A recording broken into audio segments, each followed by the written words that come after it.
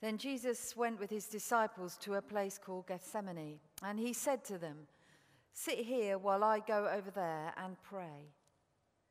He took Peter and the 2 sons of Zebedee along with him, and he began to be sorrowful and troubled. Then he said to them, "My soul is overwhelmed with sorrow to the point of death. Stay here and keep watch with me." Going a little further, he fell with his face to the ground and prayed, "My Father, if it is possible, may this cup be taken from me. Yet not as I will, but as you will." Then he returned to his disciples and found them sleeping. "Couldn't you men keep watch with me for 1 hour?" he asked Peter. "Watch and pray, so that you will not fall into temptation. The spirit is willing, but the flesh is weak." He went away a second time and prayed, "My Father, if it is not possible for this cup to be taken away unless I drink it, may your will be done." When he came back, he again found them sleeping because their eyes were heavy. So he left them and went away once more and prayed the 3rd time, saying the same thing. Then he returned to the disciples and said to them, "Are you still sleeping and resting? Look, the hour has come, and the Son of Man is delivered into the hands of sinners. Rise, let us go. Here comes my betrayer." Should we pray? Father, as we look at this passage together and perhaps feel that it's all very familiar as we come to another Maundy Thursday, another Holy Week, and another Easter, we pray that you would open our eyes to your word, that we might learn new things of Jesus and be changed. We pray that in your name. Amen.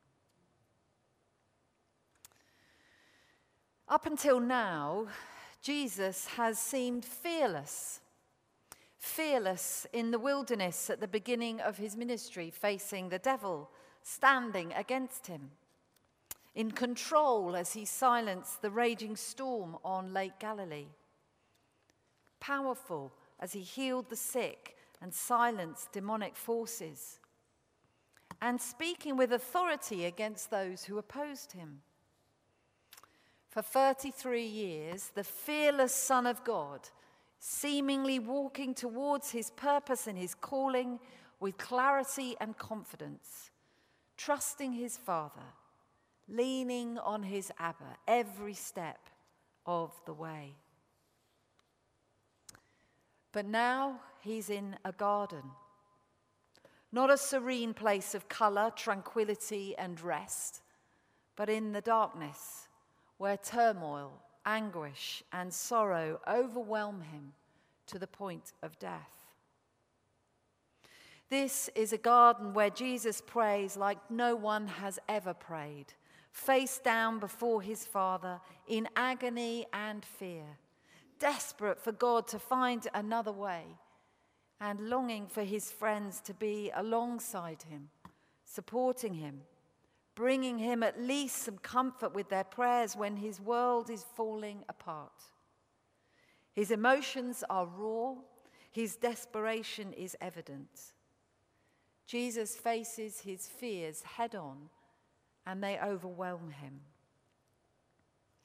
There's nothing stoical about these prayers, nothing polite or tentative.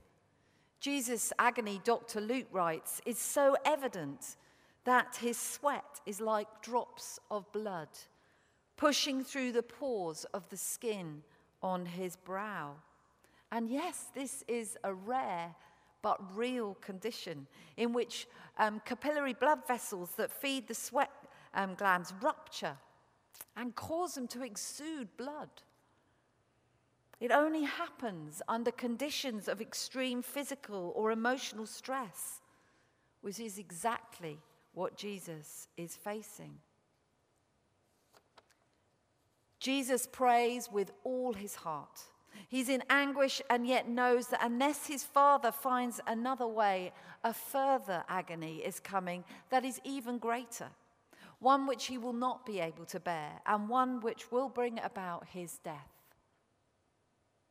Jesus doesn't hold back his pain from his heavenly Father.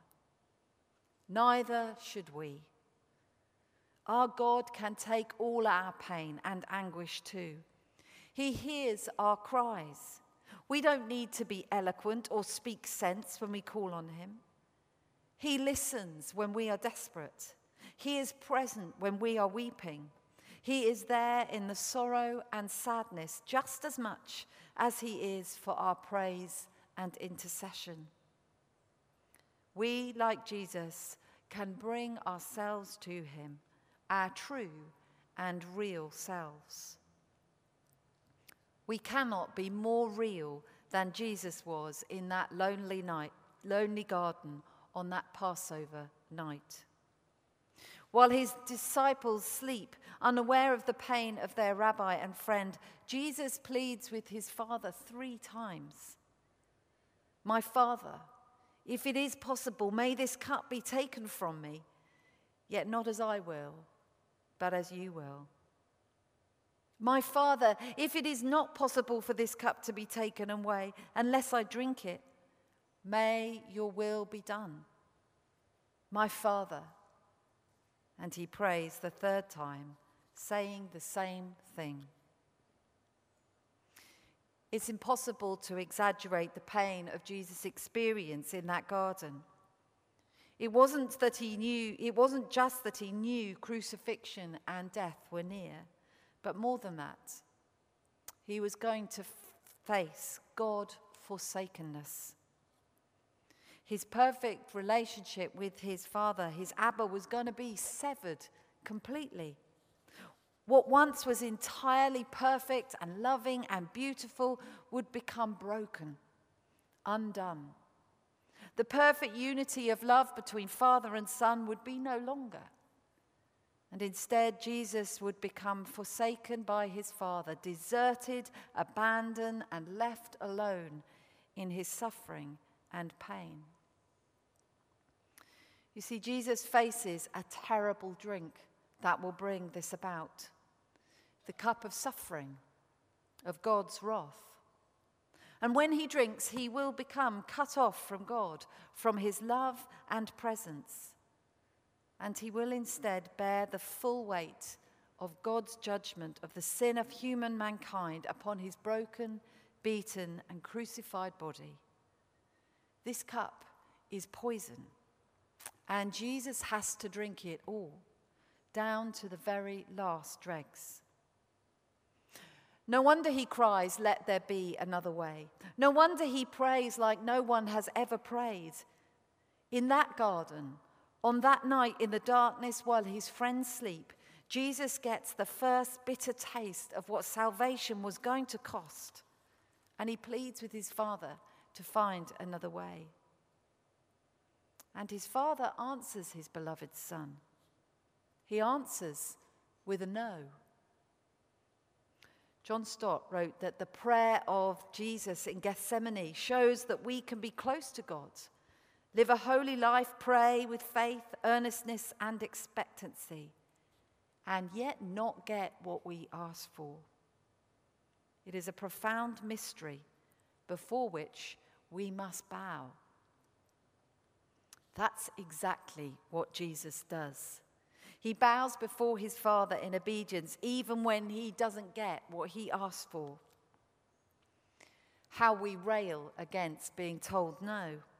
Whether we're a toddler, teenager, or 50-year-old adult, we hate the word no. We're prone to argue, to justify, to persuade, thinking we know best. And so often our pride means we refuse to back down or accept the answer we receive. But Jesus, the perfect, obedient, faithful Son of the Father, accepts the no and submits to God as he prays, "Not as I will, but as you will. May your will be done." How challenging that is for us as we pray repeatedly for all we think we want and need. Sometimes our challenge too is to hear no as the answer. and submit ourselves to our Father's will. Of course, God could have changed his plans for Jesus. He could have answered his prayers with yes.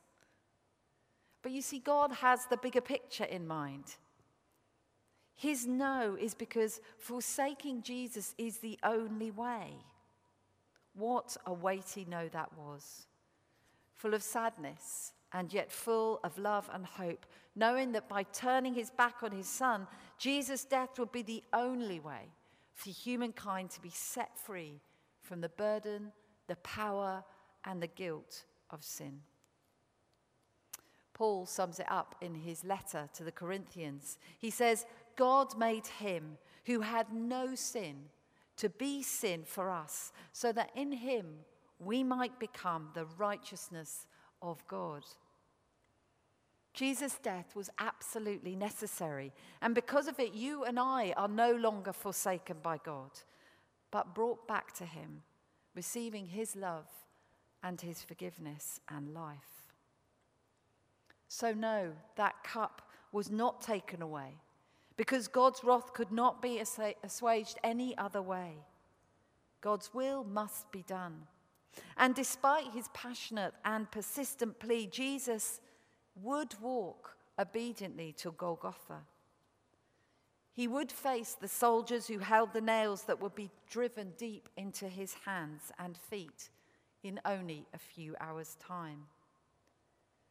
By laying his anguish at the door of his Abba, he finds strength to step out in obedience, to trust him, and to face the day that is coming. God has the bigger picture in mind every time we pray. We find that so hard. I want to know God's plans for me. I want to hear him say yes to my petitions and requests. I want to stop feeling pain when I'm struggling and sad, and I certainly don't want to have to go through difficult times or feel lost and afraid. But God is faithful and true. He doesn't always say yes, but he has good reasons for his no. We are not immune from suffering, but God is no less loving or good, and he is no less listening or kind. The question is, will we trust him? Will we, like Jesus, be obedient to his will, wherever that takes us? When Jesus returns to the disciples for the third time and finds them asleep, he is resolute. His strength is restored, and as Judas and the soldiers arrive to arrest him, he steps out of the gloom in the Garden of Gethsemane and sets his face towards Golgotha, and on, finally, to another beautiful garden, bathed with light and colour, where in only a few days' time his work will be finished and he will rise. Then the whole of heaven will celebrate with joy that new life is come, and every human being is invited into the presence of our holy God, who lovingly opens his arms and welcomes us in. Amen. Perhaps as we ponder that passage and think what God might be saying to us, we're going to watch a video of a beautiful song of Gethsemane. Surely he has borne